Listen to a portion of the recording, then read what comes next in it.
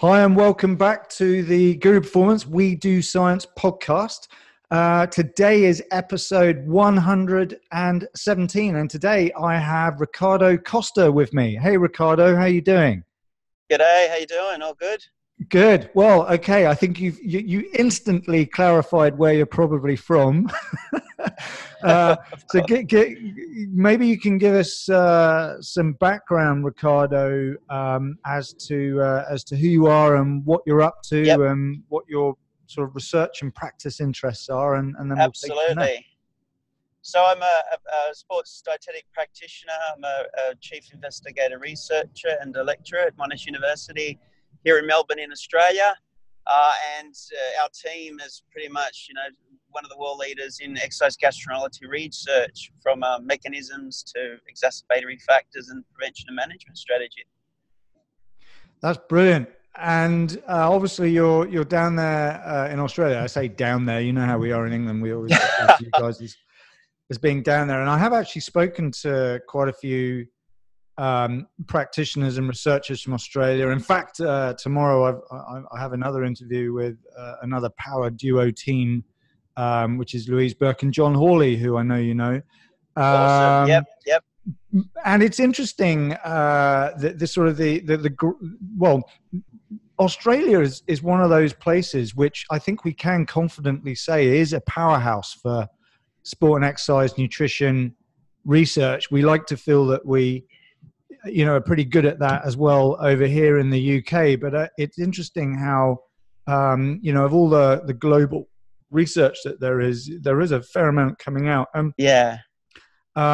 In particular, I find that there are a number of institutions such as Monash, which you work at, are pumping out awesome research, not just in sports nutrition, of course, but in nutrition and dietetics. And that's how I came across you and your work in particular. I've been aware of some of your work for some time, but it was when I developed my own interest for my own practice in sort of gut health and performance and FODMAPs and so on, that led me down the path of learning a lot more from you and your team. And actually I did your food as medicine course that you guys did. Oh, cool. In exercise, gut, food, I've forgotten that. You can correct us actually. Yeah. This is an opportunity for you to plug your course. What was the course that I did, Ricardo? It's a series. It's food, using food as medicine. Like, that's a series at Monash Uni, but ours is called Exercise in the Gut. Yeah, and I'm not just saying it. It really was a fantastic course. No, thank you. What I enjoy about that sort of thing is a bit like these podcasts. It's not just that you're learning from the people that are doing the research, but these people are also practitioners. So there's that science to practice pathway, which is what I myself am attempting to do with my work. So anyway, I'll make sure I put a link to this podcast to that course, because it's one of those sort of must-do courses, I think, for anyone that works with athletes. No, thank you. And also, I'll just add on to that. You got practitioners that are discussing the different case studies. So it's not just me telling the participants, what to do or guiding them. It's actually yourselves interacting with each other and coming up with the solutions as well. Yeah, actually, it was very interesting, the diversity, but the impressive diversity of practitioners from around the world that engaged in that. So anyway, you can. I'll give you my bank transfer details for the plug later, Ricardo. Cool. Thanks. So the reason why I'm interested in this or got interested in that was, as I said, from my own practice, and there are a variety of athletes or teams that I've worked with over the years where, issues with gut health, or in particular the sort of the collision between diet, food, and impact has occurred, where I've realized, the sort of the huge opportunities that presents itself to the performance nutritionist, which is over and above, the traditional, right, let's get energy balance right, let's talk about fueling. We're now looking at improving the way athletes interact with their food and their interventions, and also minimize the issues that invariably do come up. And one type of event that I have been working with for some time now, with a number of I'm very lucky to work with a number of elite ultra endurance athletes. I wouldn't classify myself as an ultra endurance athlete, although I've attempted to train for Marathon des Sables, which sadly I was unable to get into. Although next year I'm going to do it. I keep saying this, but it is amazing how much training is required for those types of events. And as a practitioner, actually, it's really helped me appreciate, all the things that have to be dealt with. And you wrote or led the Nutrition for Ultramarathon Running paper in the recent IJSNEM series of papers that came out, and that paper I'll definitely be linking to. But that's really what I wanted to get into today, Ricardo, because I think this is an issue that is of relevance to every kind of athlete, but is particularly well. You mentioned case study there. The ultimate case study, I think, is for this particular area of extreme endurance training. And it's not just ultra marathon, which I'll have you tell us all about this in a minute. But I've also done a lot of work with elite military unit, special forces, where we have been looking at improving, the operator's ability to do what they need to do as a human weapon, so to speak, out in the field under fairly extreme ultra endurance type scenarios, a little bit more extreme because obviously people are shooting at them potentially and so on. But the reason why I'm mentioning that is that performance nutrition, which is a word I prefer over sports nutrition, because it's not just sports or athletes. There are other kinds of events where this stuff has its use and its value, which makes life really exciting for us nowadays as performance nutritionists. So anyway, that's sort of me, getting into the topic and why I want to talk about this. And I think it's hugely interesting. But how is it you even got into this area of research first? What led you down this path? Well, it's actually a similar background to what you've just mentioned there. My PhD was funded by the British Ministry of Defence, and it was exercise immunology. And one of the aspects was looking at the energy expenditure and the overall stress response of the military recruits during their training, which, it's enormous. And they've got exposure to environmental conditions, they've got sleep deprivation, they've got energy restriction, and they got the exercises all together. And my focus was more on how did that impact on the immune system. But then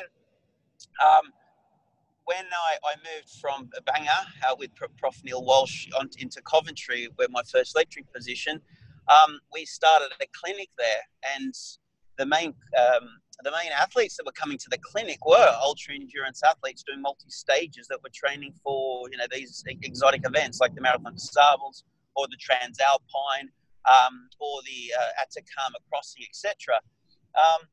But as you mentioned, evidence-based practice, that's what we tried to do. We went into the evidence to look at, what are the nutrition requirements for ultra-endurance events, especially multi-stage, and there was nothing there. This was back in 2009, 2010.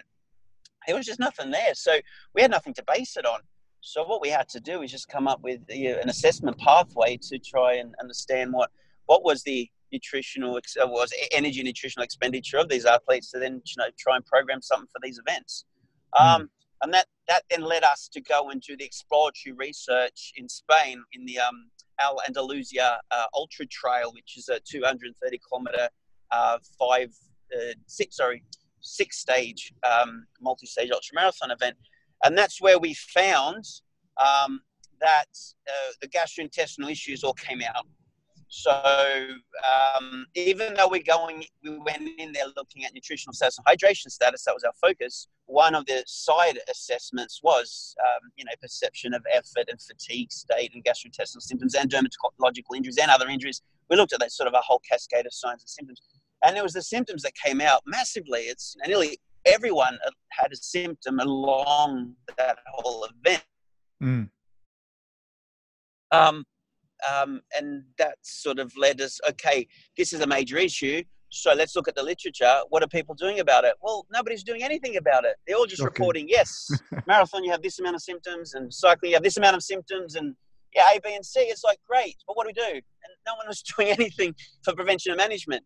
So we said, oh, well, stuff is then, we'll go and do it. And that's what we did. We started off looking at prevention management to help our athletes, not necessarily to get the research out there, it's to help our athletes because no one else was doing it. And that's sort of the journey that we took. Yeah, no, it's fascinating. You know, as you learn more about this stuff, you tend to realize, particularly for the more significant, things that athletes have to do, the profound training schedules, the volume of work that's required, and in this case, for example, the extremeness of the event itself. Which in it, which we should remember. If we think that the event is extreme, the training, my own personal experience was the training was the really extreme thing, because it's sort of hours every bloody day of training and like entire weekends, and the impact isn't just physical, it's your family are like going, what do you look like? Exactly. Your wife's like knocking at you, said, do you remember what the marriage thing was all about?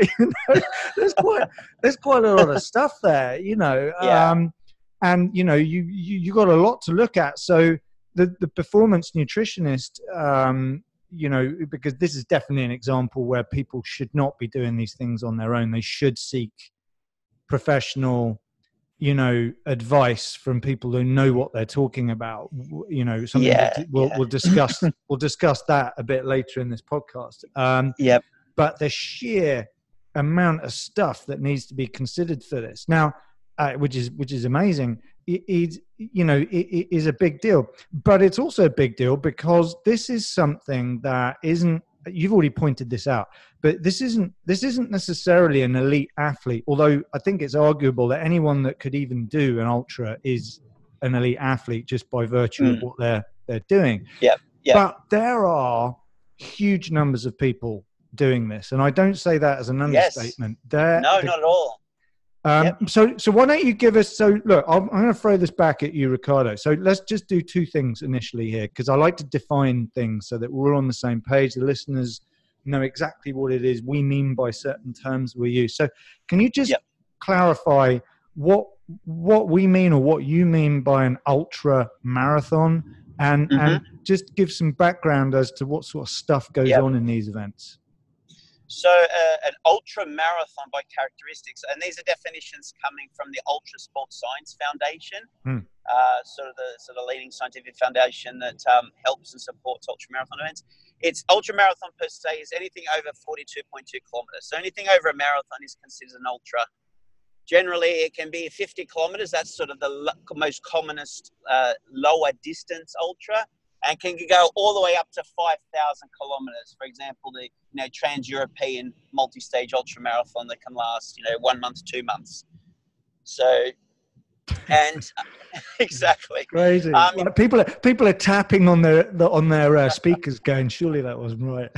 No, that's correct. 5,000 Ks. Also, there's two categories: single stage and multi-stage. So you can have, for example, a single stage 230 kilometer race. So example I can give here in Australia is the Coast of Cozzy. So it starts at the coast and you run up to Mount Kosciuszko. And that is just in one stage. It normally takes, 2 days, but people have to manage the time, have to manage the nutrition, have to manage their speed. The clock starts when you start the race and only finishes when you get to the top. And then you can have multi-stage, 5 or 6 or 7 day, 230 kilometers where you do, roughly 30 to 50 kilometers a day. Each day could be different, but it's normally, small and sweet, totaling a distance of 230 kilometers, example. Yeah. I think if that alone doesn't describe how crazy and nuts this is, but that is what makes it so exciting. I think the challenges that present themselves to athletes are just getting more and more radical. You know, Yes. I think that once we start to unpack some of the physiological components of this is where it obviously becomes relevant to where performance nutritionists and related professionals, sports medicine doctors, and so on, can really play a role in supporting these guys and girls. So that said, then, do you want to give us? I mean, this is a huge topic, and I'm not sure Yes. how thorough we can get into this, but maybe you could give us an idea of the physical side of this. You know, what are the physiological demands that these athletes are undergoing that's relevant to the performance nutritionist and or Yes. for those that are thinking, maybe I'll do some, I'm going to start maybe adding to the body of knowledge in this exciting area. You know, what are the areas that other allied researchers might be able to get involved in on this? So sure. Yep. Before I say that, I can also mention that so this will encompass what I'm about to sort of say in terms of physiological characteristics. Alongside ultra marathon, you've got ultra endurance sports, so they can classify, rowing, cycling, half marathon and Ironman. Half Ironman and Ironman are considered ultra endurance sports. You've got open water swimming, etc. So normally the terminology is any exertional stress over 4 hours, you're starting to go into the ultra endurance category. Yeah. In terms of physiological demands, so based on some of the data we've collected on different type, on different ultra marathon races, a multi-stage ultra marathon on average is an average weight athlete, so 60 to 70 kilograms, is around 5,000 kilocalories per day. Energy requirements. And then when you go into the one stage, 24 hours or above, each day, in terms of energy expenditure non-stop, we've got values of between 12 to 17,000 kilocalories. And these are the races where people don't stop, they just keep going. Now, alongside all that, so with exercise stress, the more you move, the more you're going to have overall damage. So damage to muscle, creating, issues of rhabdomyolysis, more issues in terms of hydration status, both intracellular and extracellular, and of course the gut. The more prolonged you go for, overall, the more deterioration you're going to have along the epithelial line, so along the gut lining. On top of that, you've got the psychological issues, and you've got the circadian issues, which all play a role in your stress hormone responses, and then stress hormone responses are just going to cause chaos all over the place. So long story short is the longer you go for, not necessarily the intensity, because you can't really go for, ultra marathon with high intensity, but overall, the longer you go for, the more physiological disturbance you have and the more nutritional support you need, all the way from replenishing what's been lost and what's been damaged, but also providing advice in terms of dietary changes and dietary necessities and needs, because your appetite's going to change along that. Your likes and dislikes and taste, sensory receptors are going to change. So yeah, there's a lot to think about, not just meet the guidelines and recommendations. You've got the practical element to think about as well. Yeah. I mean, again, it sort of raises the issue of, not just physiological disturbance, but the psychological disturbance of this process. Yeah. It's utterly crazy, but, however crazy it is, there are loads of people doing this, as I said. And there are many aspects to this which we don't need to get into. There's obviously many components to the training. You've already pointed out that, the term ultra or ultra endurance actually covers many different events, from single stage to multi-stage, many day, even multi-month events, which is just mind-boggling, really. But there are a number of areas, I guess, that probably stand out the most with regards to issues that occur that would be more deserving of some serious attention, you know, that maybe people are less knowledgeable about or less skilled at, or the body of knowledge is less clear about. If you were to look at some of those areas, bearing in mind, you know, the broad and ever growing category of performance nutrition, and its scope for that, what are the main areas that stand out, you think, that have probably the greatest bang for their buck in terms of where we can have the greatest impact as professional practitioners to our client, the ultra endurance nutcase? Lauren, can I just ask, in keeping them safe, or improving their performance, or focusing just on performance? Right, that's a good point. No, but I mean, that's a good point, is it? I think in reality, you know, the first sort of, you know, the first thing on the job spec for a performance nutritionist is not looking after their performance, it's looking after their health, isn't it? Yes. So I guess, let's look at it. So let's break this into a couple of stages then. So bearing in mind, first, do no harm and all that. But the extreme stress that the athletes undergo, you know, the inevitable thing then is going to be things that impact their health. So if we look at it from that perspective, what are the health consequences in terms of all this training and competition? And what can we do about that initially? Let's start with that one. So I guess I'll list the main ones out based on the sports medicine reviews of our foundation. So first one is your gut health. Of course, I have to say that one first.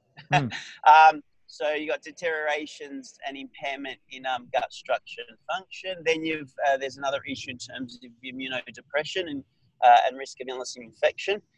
During a period where those athletes are exposed to new foreign microorganisms, and or you've got open wounds. So, for example, you know, falling many times.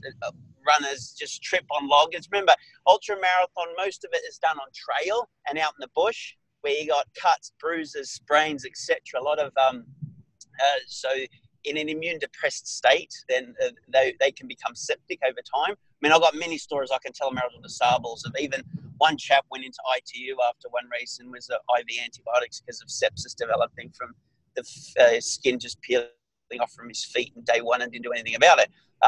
But you've got that rhabdomyolysis. Hang on, Ricardo. I'm just going to cancel my my entry for next year.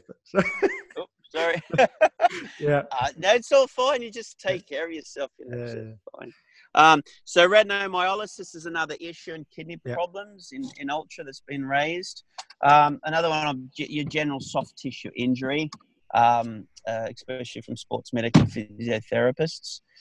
And then, of course, you've got your fluid disturbances in fluid shifts, all the way from severe dehydration through to hyponatremia. But hyponatremia is the biggest one, which we see more common in the ultra scene. So they're the main sort of clinical areas that need attention when you do these races. Do you want me to just give sort of some general advice or general discussion on each of these areas? Let's reverse this, because I do want to spend some time on the gut. You know, for various reasons, I think that's particularly interesting. But also, we should point out here that this isn't something that just happens on the day. As I mentioned, that the risk of all of this, or the sort of you mentioned Neil Walsh, who I've had on here before. He talks a lot about, you know, life stress and the cumulative impact of stress. And I can think of no better example than all of that training for these kinds of events. You know, I've worked with Ironman triathletes who, you know, have been working their, you know, to use technical terminology, they've been working their asses off, you know, for months on end, extreme sacrifices, and they're sitting on their plane over to Kona with with flu, a cold, you know, feeling terrible. Exactly. And there's there's stuff that happened there. So maybe you could look at it from that perspective before we get onto the gut specifically. Yep.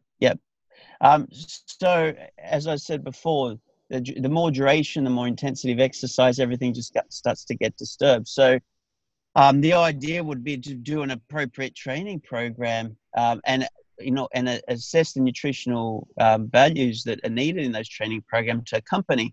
One big issue that we're getting now in the ultra scene is people focusing on these, low carb, high fat diets, more coming from social media and certain groups, pumping out the promotion of this diet. But in reality, there's no evidence to suggest that.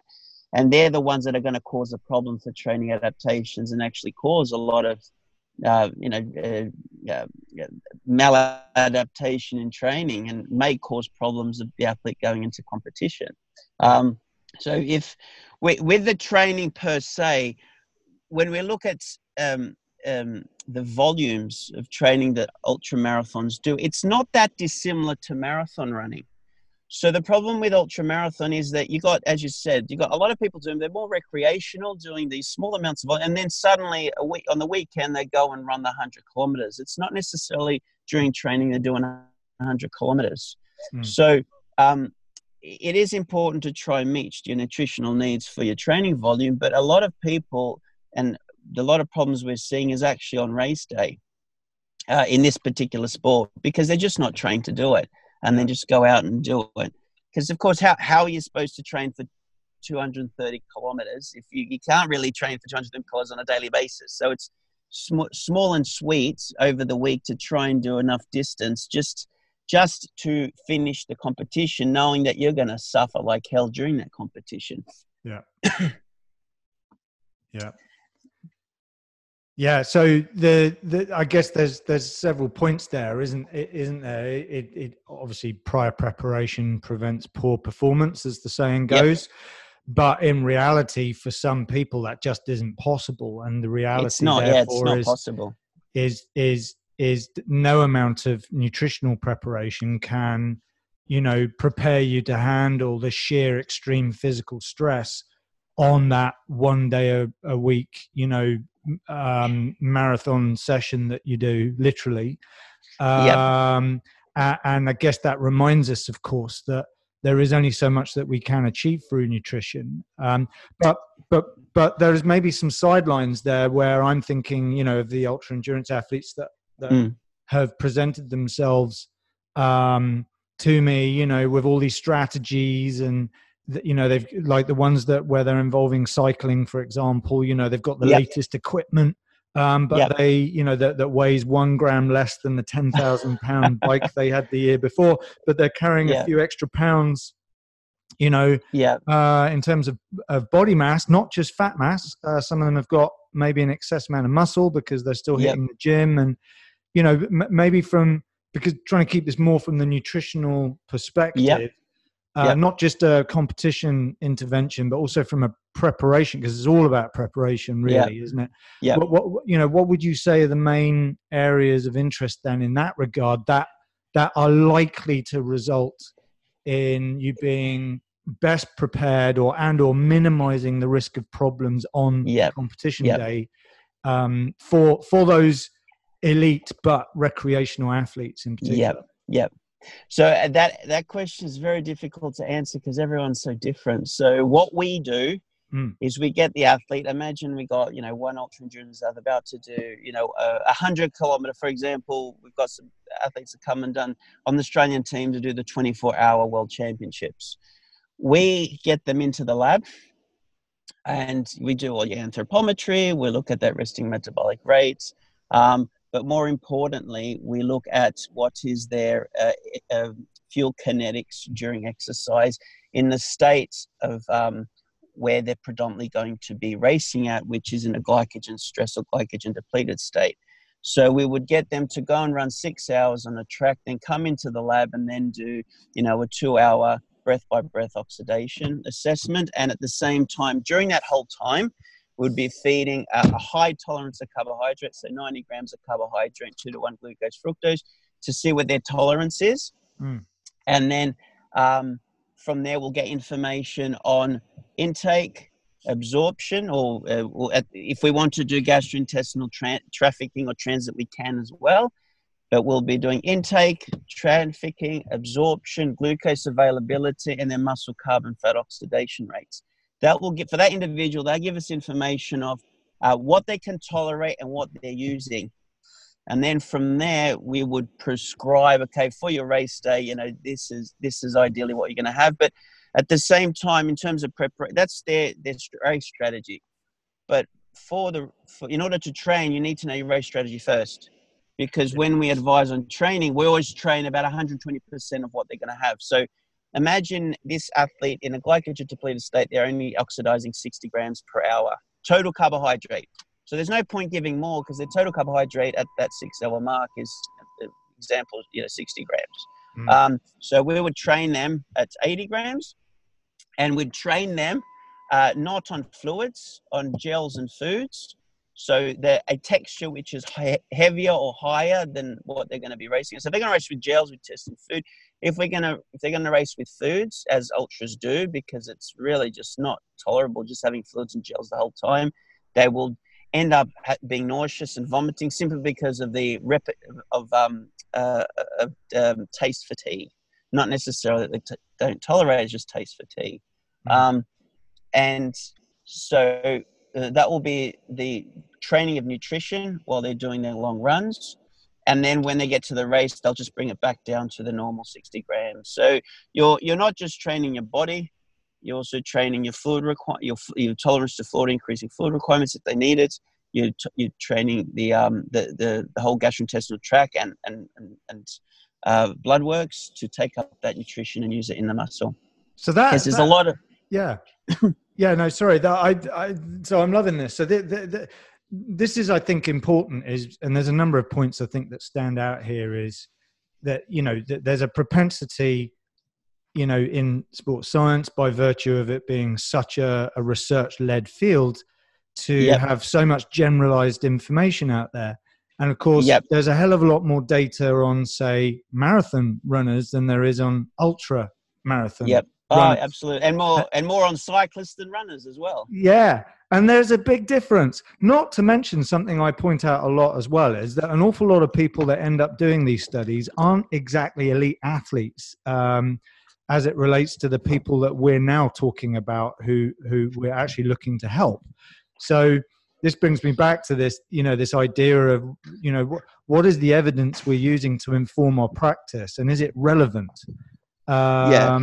And that's an interesting question. And you've written about this in that paper I've referred to, is that one issue is that we're seeing ultra endurance athletes following prescriptive advice from the literature based on marathon runners. And I, in my clinic, I have a metabolic cart and I do fat max tests and metabolic flexibility assessments and so on. And it's quite clear to me that those athletes are not consuming or they're not oxidizing the same amount of that substrate as a marathon runner. And of course, an elite marathon runner is running seriously fast compared to an ultra runner. Do you want to just maybe open that up a little bit more? Because I think that's a really absolutely. Yeah.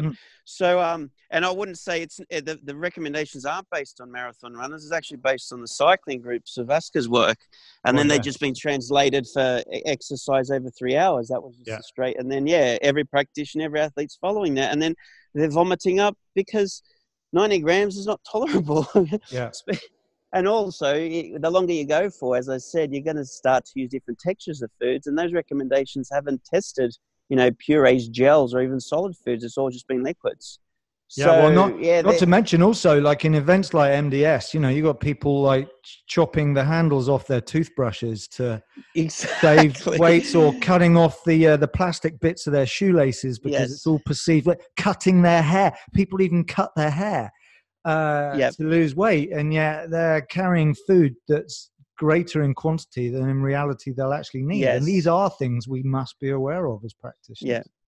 Well, the guidelines and recommendations clearly state, from example, ACSM Thomas et al. 2016, 90 grams per hour, 2-to-1, glucose or fructose maltodextrin mix. For any exercise over 3 hours. Now, exercise over 3 hours, you're starting going into the ultra scene. All the studies to recommend that haven't done 3 hours. They've all been done in an hour and a half, or 2 hours. And when we've tested every single athlete, 100% of athletes, when we did the gut training study, they were on 90 grams, they reported a gastrointestinal symptom. And 64 of them were malabsorbing that concentration. When in that particular study, when we actually looked at what was the total, this is the total oxidation rates at the end of the 3 hours, where we get a crossover of fat oxidation and carbs. Fats goes up, carbs goes down, even though blood sugar levels up around this, 6-7 millimolar. The average oxidation rates was 1 gram per kilogram body mass for males and 0.8 grams per kilogram for females. And so when we apply that as a general recommendation, it is a lot more tolerable. So we're getting a lot less symptoms, upper GI symptoms like bloating, belching, urge to vomit and vomiting, due to too much fluid or foods and fluids in the stomach, so increase in intragastric pressures. So going back to the example I gave, what we do we don't prescribe 90 grams an hour. As I said, we try and simulate the race event and the intensity of exercise of that athlete. We look at that total oxidation rate at the end, at that point of muscle glycogen stress or depletion, and then that gives us our number for that particular athlete, and that's the upper level. So we'll never provide any carb rates above that level, because we know 100% of the time they're going to get upper GI symptoms because of too much going into the stomach.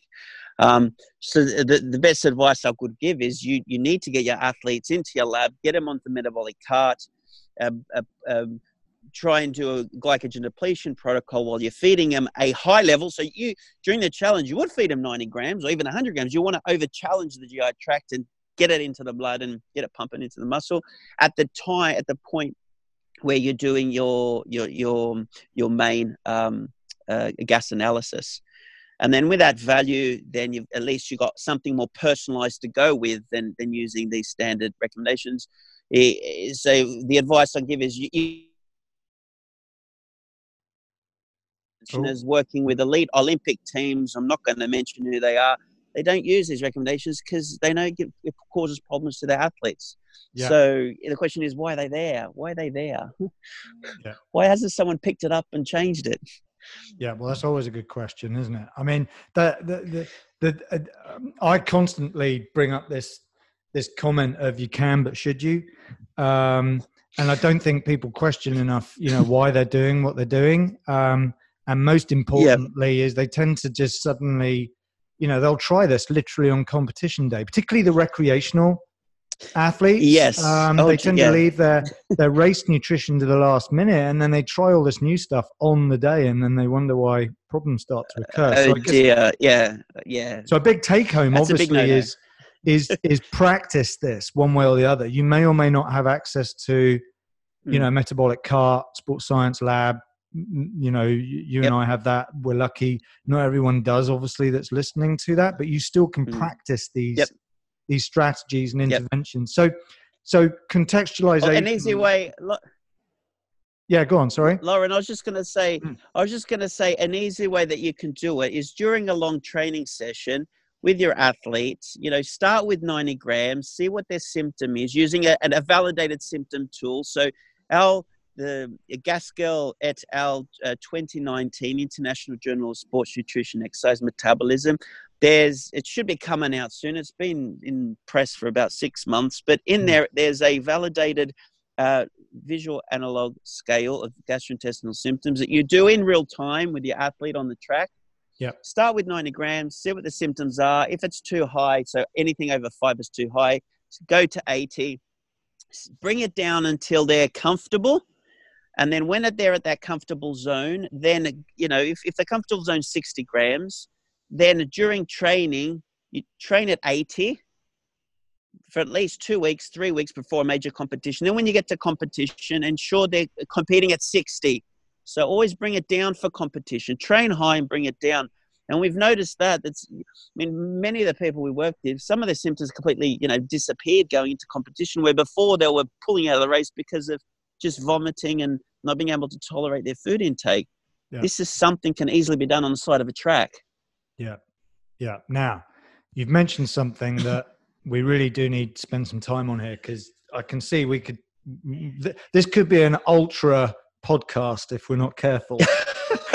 Oh no! I'm going to keep adding stuff for people to read, and also to point out, I've actually helped co-author a paper on single stage ultra endurance for nutrition, which is coming out soon. So that will hopefully add to this conversation. Yep. But basically, you use the word tolerate, and I think this is a particularly interesting topic because there's several sides to this issue.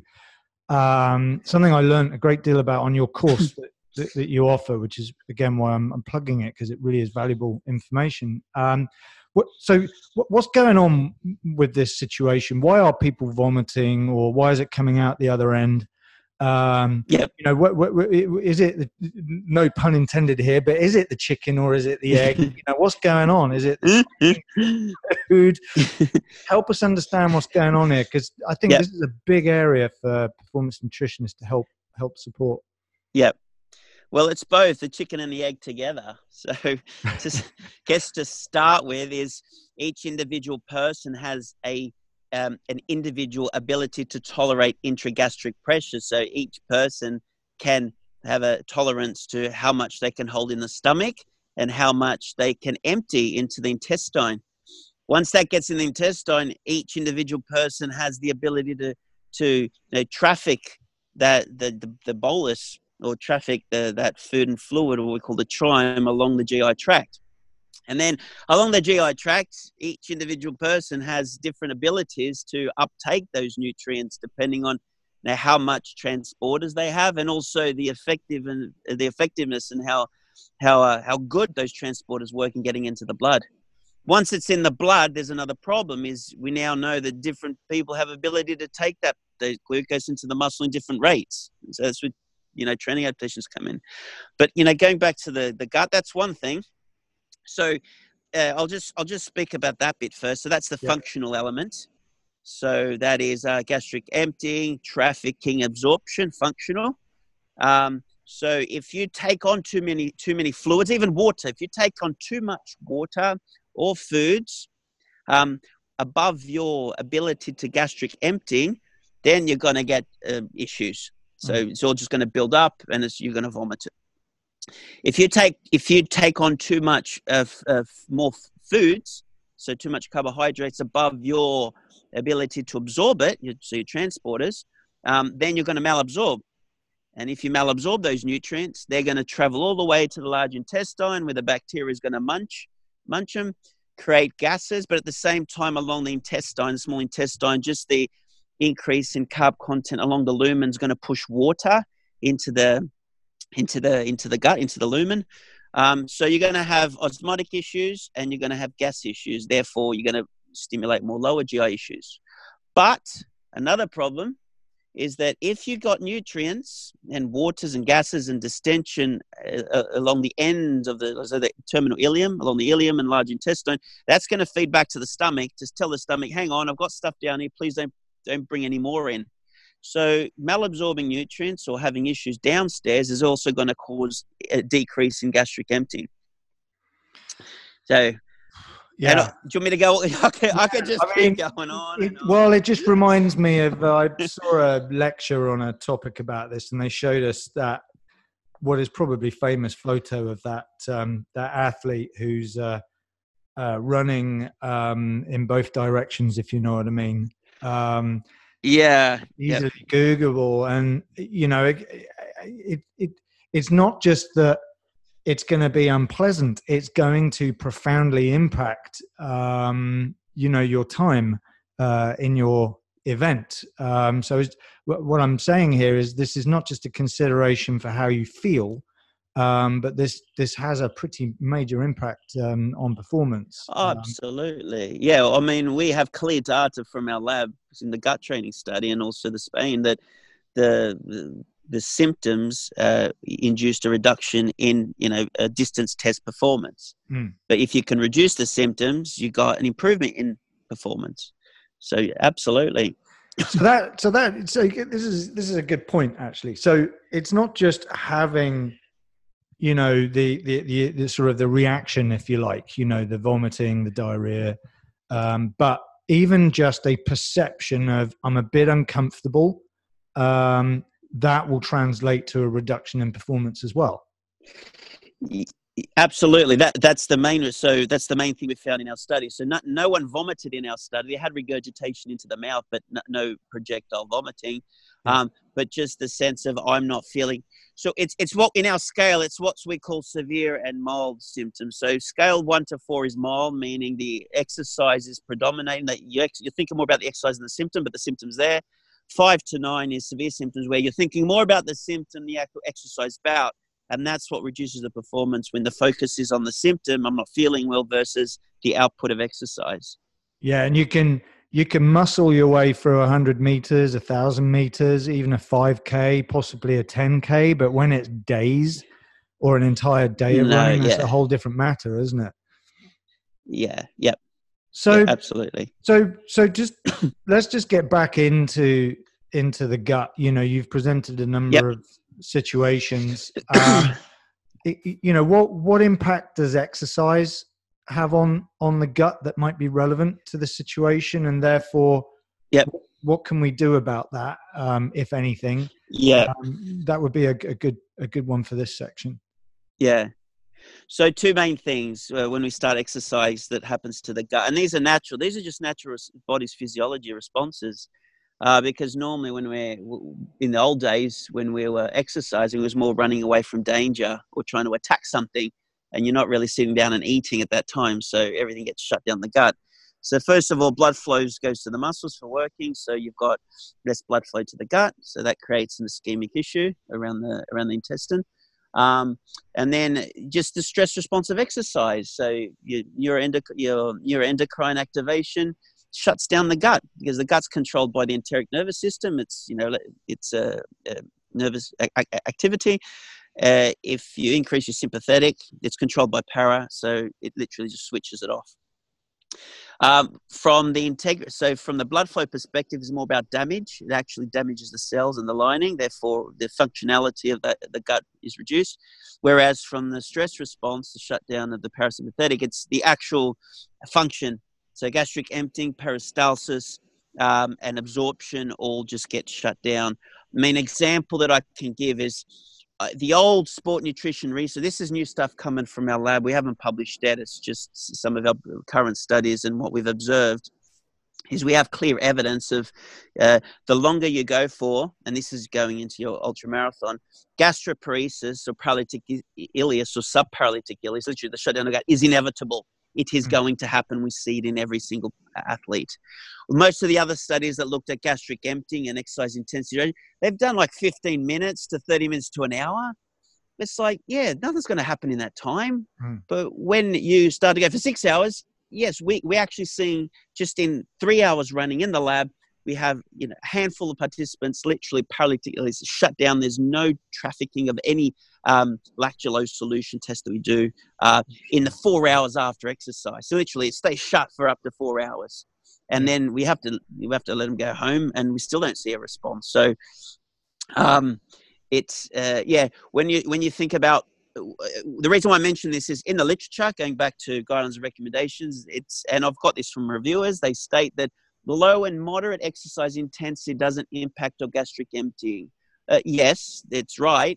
For 15 minutes and an hour, go and do that for 6 hours. Let's see how you do. And that's what the current study is. We're going to try. We've got that data. We just need to get out and say, look, fine for an hour, but as soon as you go for longer, this is what happens. And the data I can give right now is for every hour of exercise, so 1 hour, 2 hours versus 3 hours, it's about there's about a 30-minute.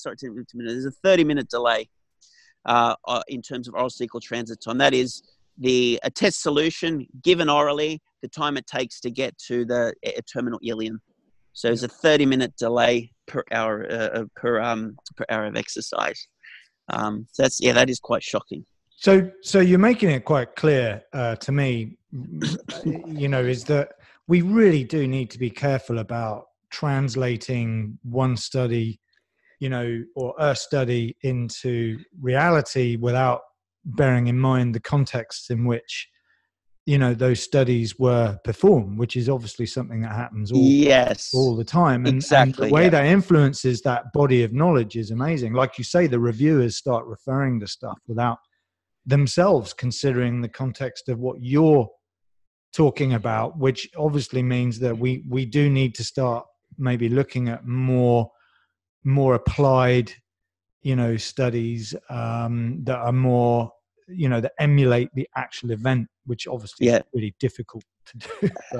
Yes, exactly. Yeah, well, that's it. From a practitioner perspective, we can use the research to sort of a general guidance and a general overview of knowledge. But at the end of the day, each athlete's going to be different. So you'll need to assess individually and apply the intervention as needed. I mean, that's the best approach.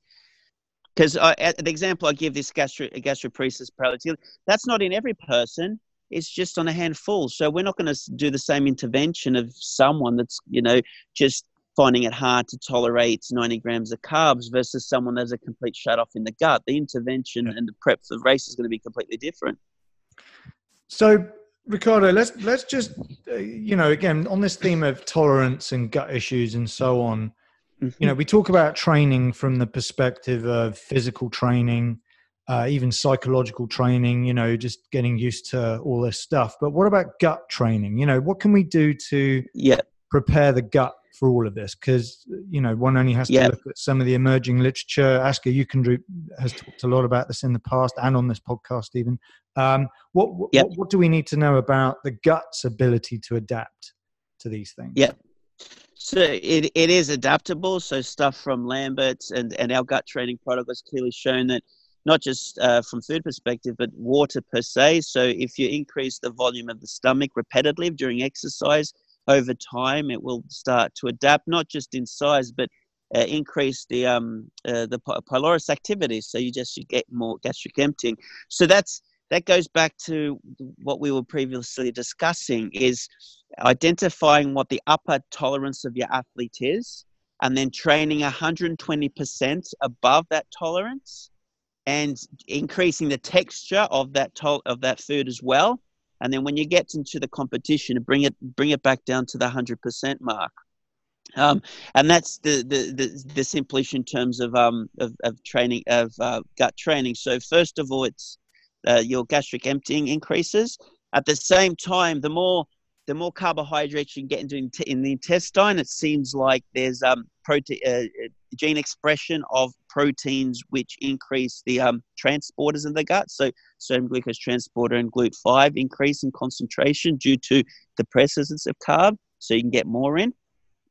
And possibly there might be some also digestive adaptations, so more efficient digestive release, especially if those that are eating solid foods.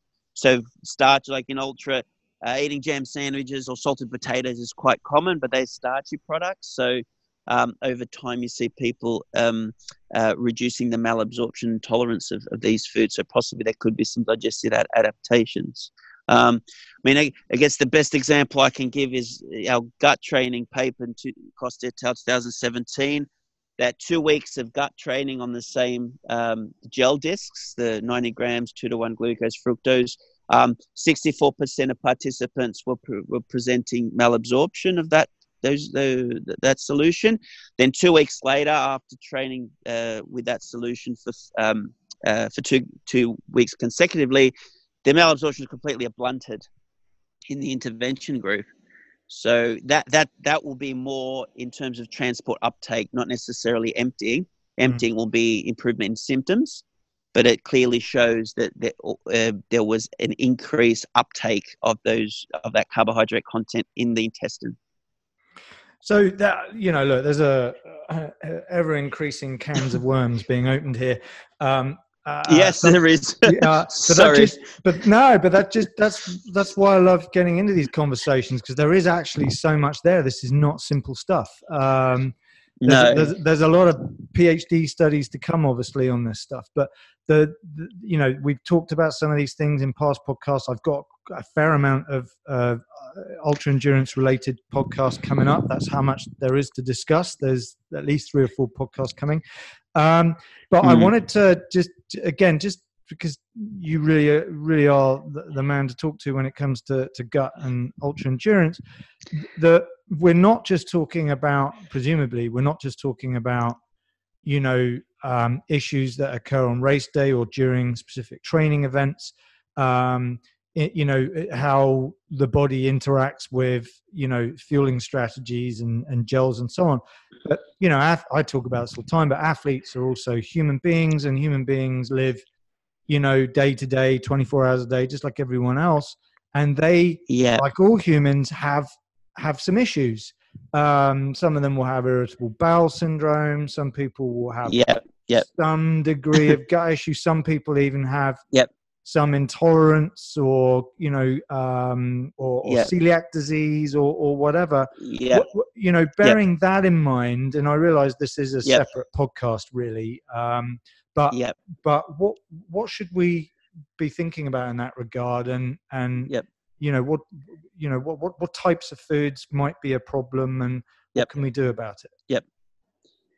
So I can't answer the question what types of food, but the general approach would be, and what we use is, if there's someone with a gastrointestinal inflammatory or functional disease or disorder, that is outside training, and that is dealt with and managed outside training in a clinical setting. So the standard lifestyle intervention to manage that condition is put in place first. And then once that's established, then we would do the standard gut assessment during exercise to see if they have any further exacerbatory effects with the exercise. In most cases, they do. What we've seen is those that have functional or inflammatory issues do have a lot more incidence and severity of symptoms during competition, to the point where we've had reports from certain gastroenterologists around the world that people with their patients with Crohn's disease that, have done half marathon or marathons and then have been admitted to hospital due to, the paralytic ileus. And one case did London Marathon and was submitted to hospital and had to go on parenteral nutrition because the GI tract is shut down for a week. So these are just examples how there is already established. Yeah, exactly. So this is an example of if there is a underlying gut condition, including celiac, there is more predisposition of during exercise problems. So that would be the take-home message. Treat the underlying condition first, outside training, and assess the severity of during. In most cases, the underlying mechanism which is causing the symptom is that linked to the actual disease or disorder. So in irritable bowel syndrome, it could be hypersensitivity of the bowel, and then when they consume even glucose, for example, that could create a malabsorption issue. So we do have evidence that just plain glucose is being malabsorbed in response to exercise. Again, going back to the shutdown of the transporters.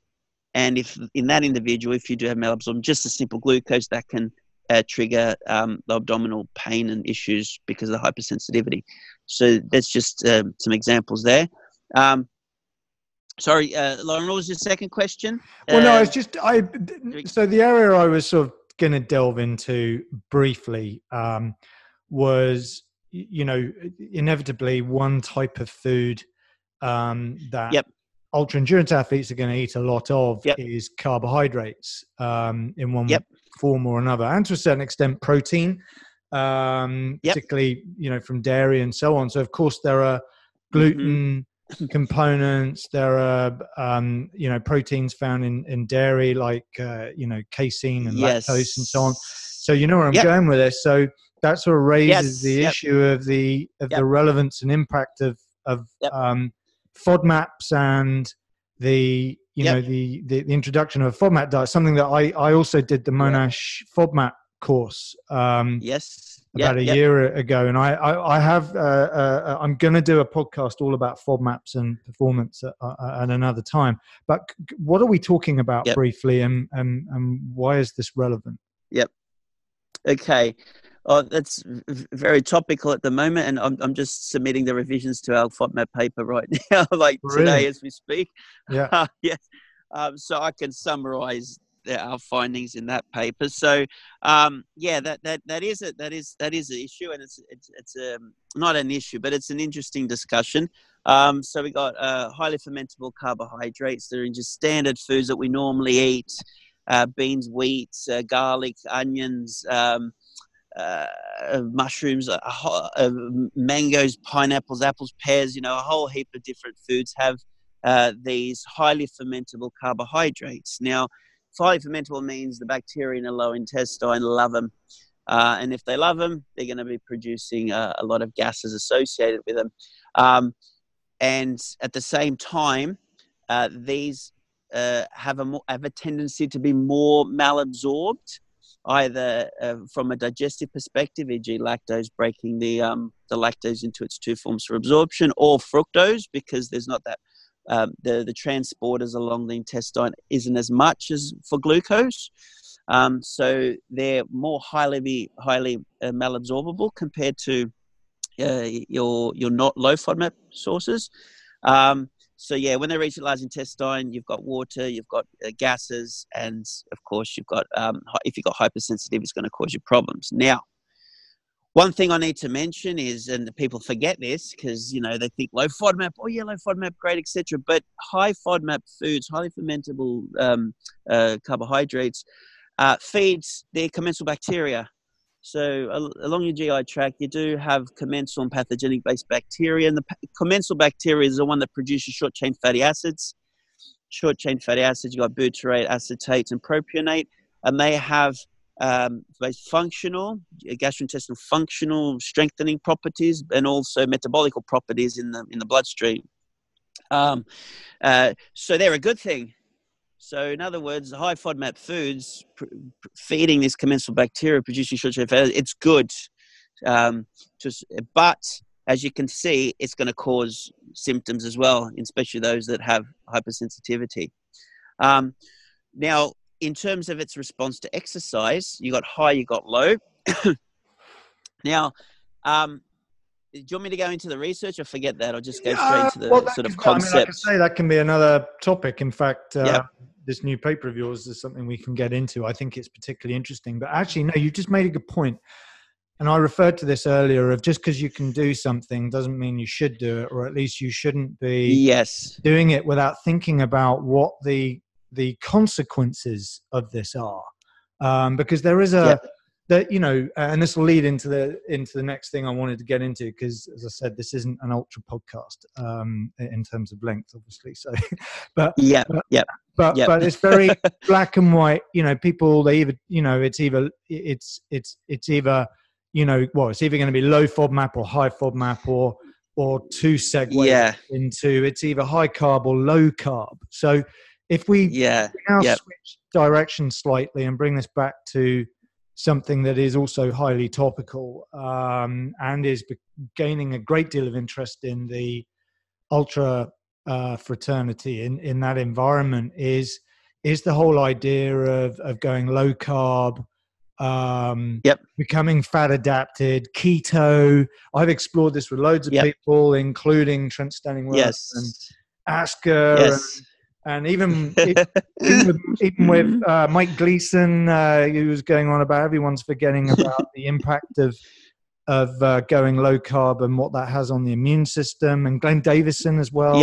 And but if you could just, from your perspective, from ultra endurance and where relevant, the gut and nutrition and so on, where are we at with going low carb and or fat adaptation and keto and because we mentioned what are the consequences as well, you can, but should you, I know there's a lot there, but maybe you can have a little run with that.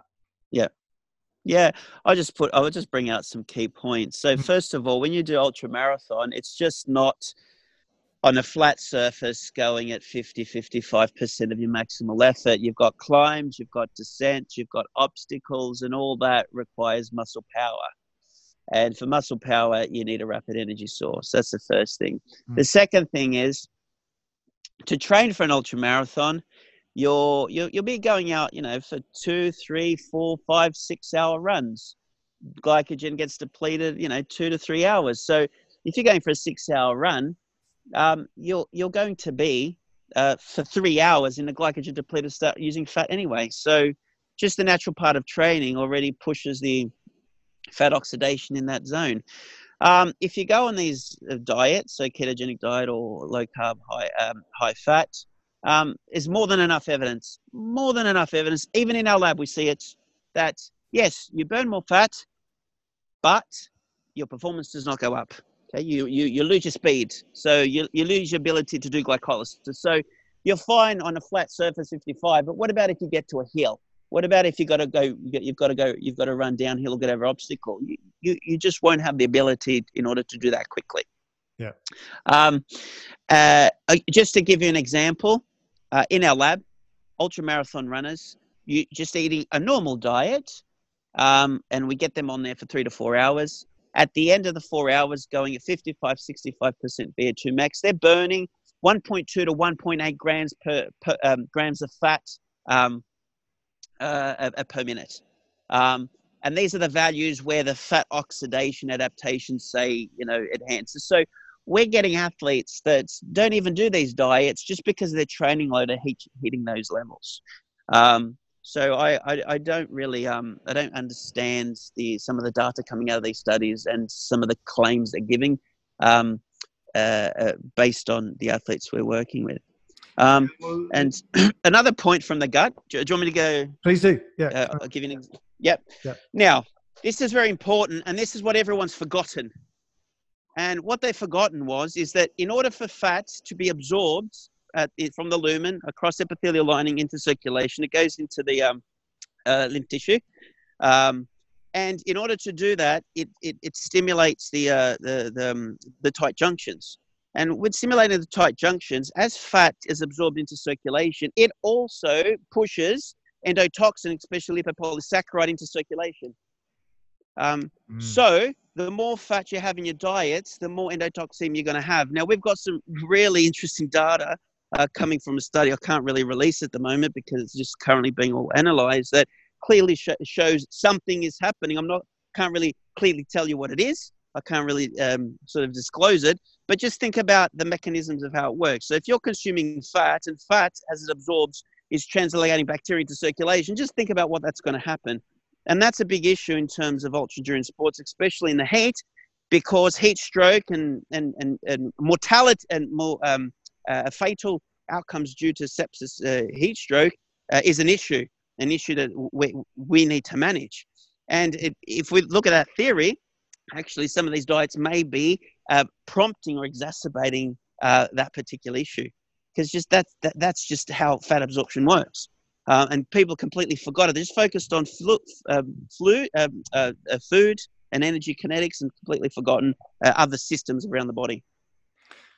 Brilliant. And I mean, we probably should draw this to a close here on that point, because there's clearly a lot we can talk about. I'd love to get you back on and explore some of these other areas.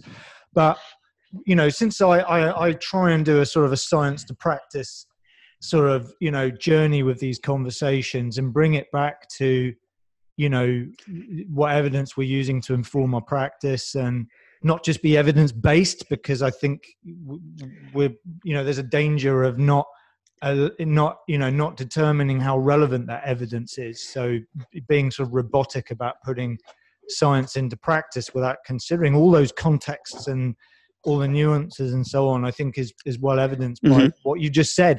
And with that in mind, and as someone who does a lot of excellent research that is being used to inform practice, what are your sort of closing thoughts about that, about what you personally, feel is, needs to be done? Where do the directions of research need to go in order to be practical to athletes, in the field, actually doing this stuff?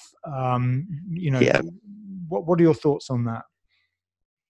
Well, it's similar to it's similar to what you just said in terms of evidence-based practice. We can use the standard research or the general research to guide our knowledge and approach, but at the end of the day, as practitioners, everyone's different. Practitioners need to get into a system in order to assess their athletes on an individual basis. So do an assessment protocol based on what are the main support applications you want for that, and then use that information to inform the intervention individually to that athlete. It all goes down to personalized intervention, personalized assessment, personalized intervention. Yeah. We can use research is all good and it informs us and improves scientific knowledge base. But at the end of the day, if you're working one-to-one with an athlete, it has to be tailored. You can't really just apply, black and white blanket recommendations for your athlete from the gut perspective. We never do because it's so difficult because everyone's so different. Yeah. Yeah, it's just a tool in the toolbox. That's the way I like to describe it. Yeah, yes, exactly. And you need to understand not only how to use those tools, but when not to use those tools. And yes, that's the sort of the strengths and limitations sort of conversation, isn't it? So exactly. Look, Yep. Look, Ricardo, thank you. I know you're a busy man. You need to go ahead and submit that paper, obviously. Really appreciate you having your time. I've wanted to get you on here for ages, and we'll definitely have you back. This is an area that I'm going to be doing quite a few podcasts on. I think it's particularly exciting area to delve into in terms of science to practice.